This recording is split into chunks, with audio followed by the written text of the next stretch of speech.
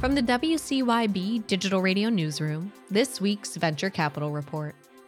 Leica, a cybersecurity startup providing tools to meet compliance demands, announced $50 million in funding, according to TechCrunch. The Series C equity will be put toward continuing expanding the functionality of its platform and its wider business funnel. Leica has some 500 customers, with that number growing fourfold in the last 12 months. From Cointelegraph, Biosin, a leading blockchain security service provider, closed a $20 million strategic financing round participated by prominent industry investors and existing shareholders. The company, which has helped over 2,000 blockchain firms globally and safeguarded over $500 billion in assets, says the proceeds will be used for blockchain security-related research and development, ecosystem expansion, and global business growth.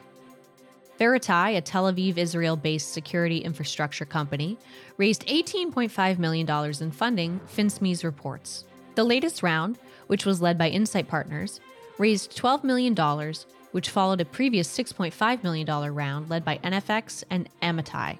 The company intends to use the funds to scale to its customer base and further enhance its unified security posture management platform functionality. From PR Newswire, Fortify, a financial technology and software company, announced an $18 million seed round in the public launch of its institutional MPC wallet built for transacting on decentralized applications. Lightspeed Venture Partners led the funding round, with participation also from Electric Capital, Alameda Research, and Jump Crypto.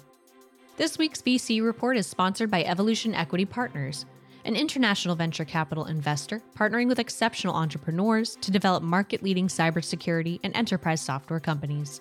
To learn more, visit evolutionequity.com. For more deal flow, read our daily VC report at cybersecurityventures.com. Reporting for WCYB Digital Radio, I'm Hillary McClure.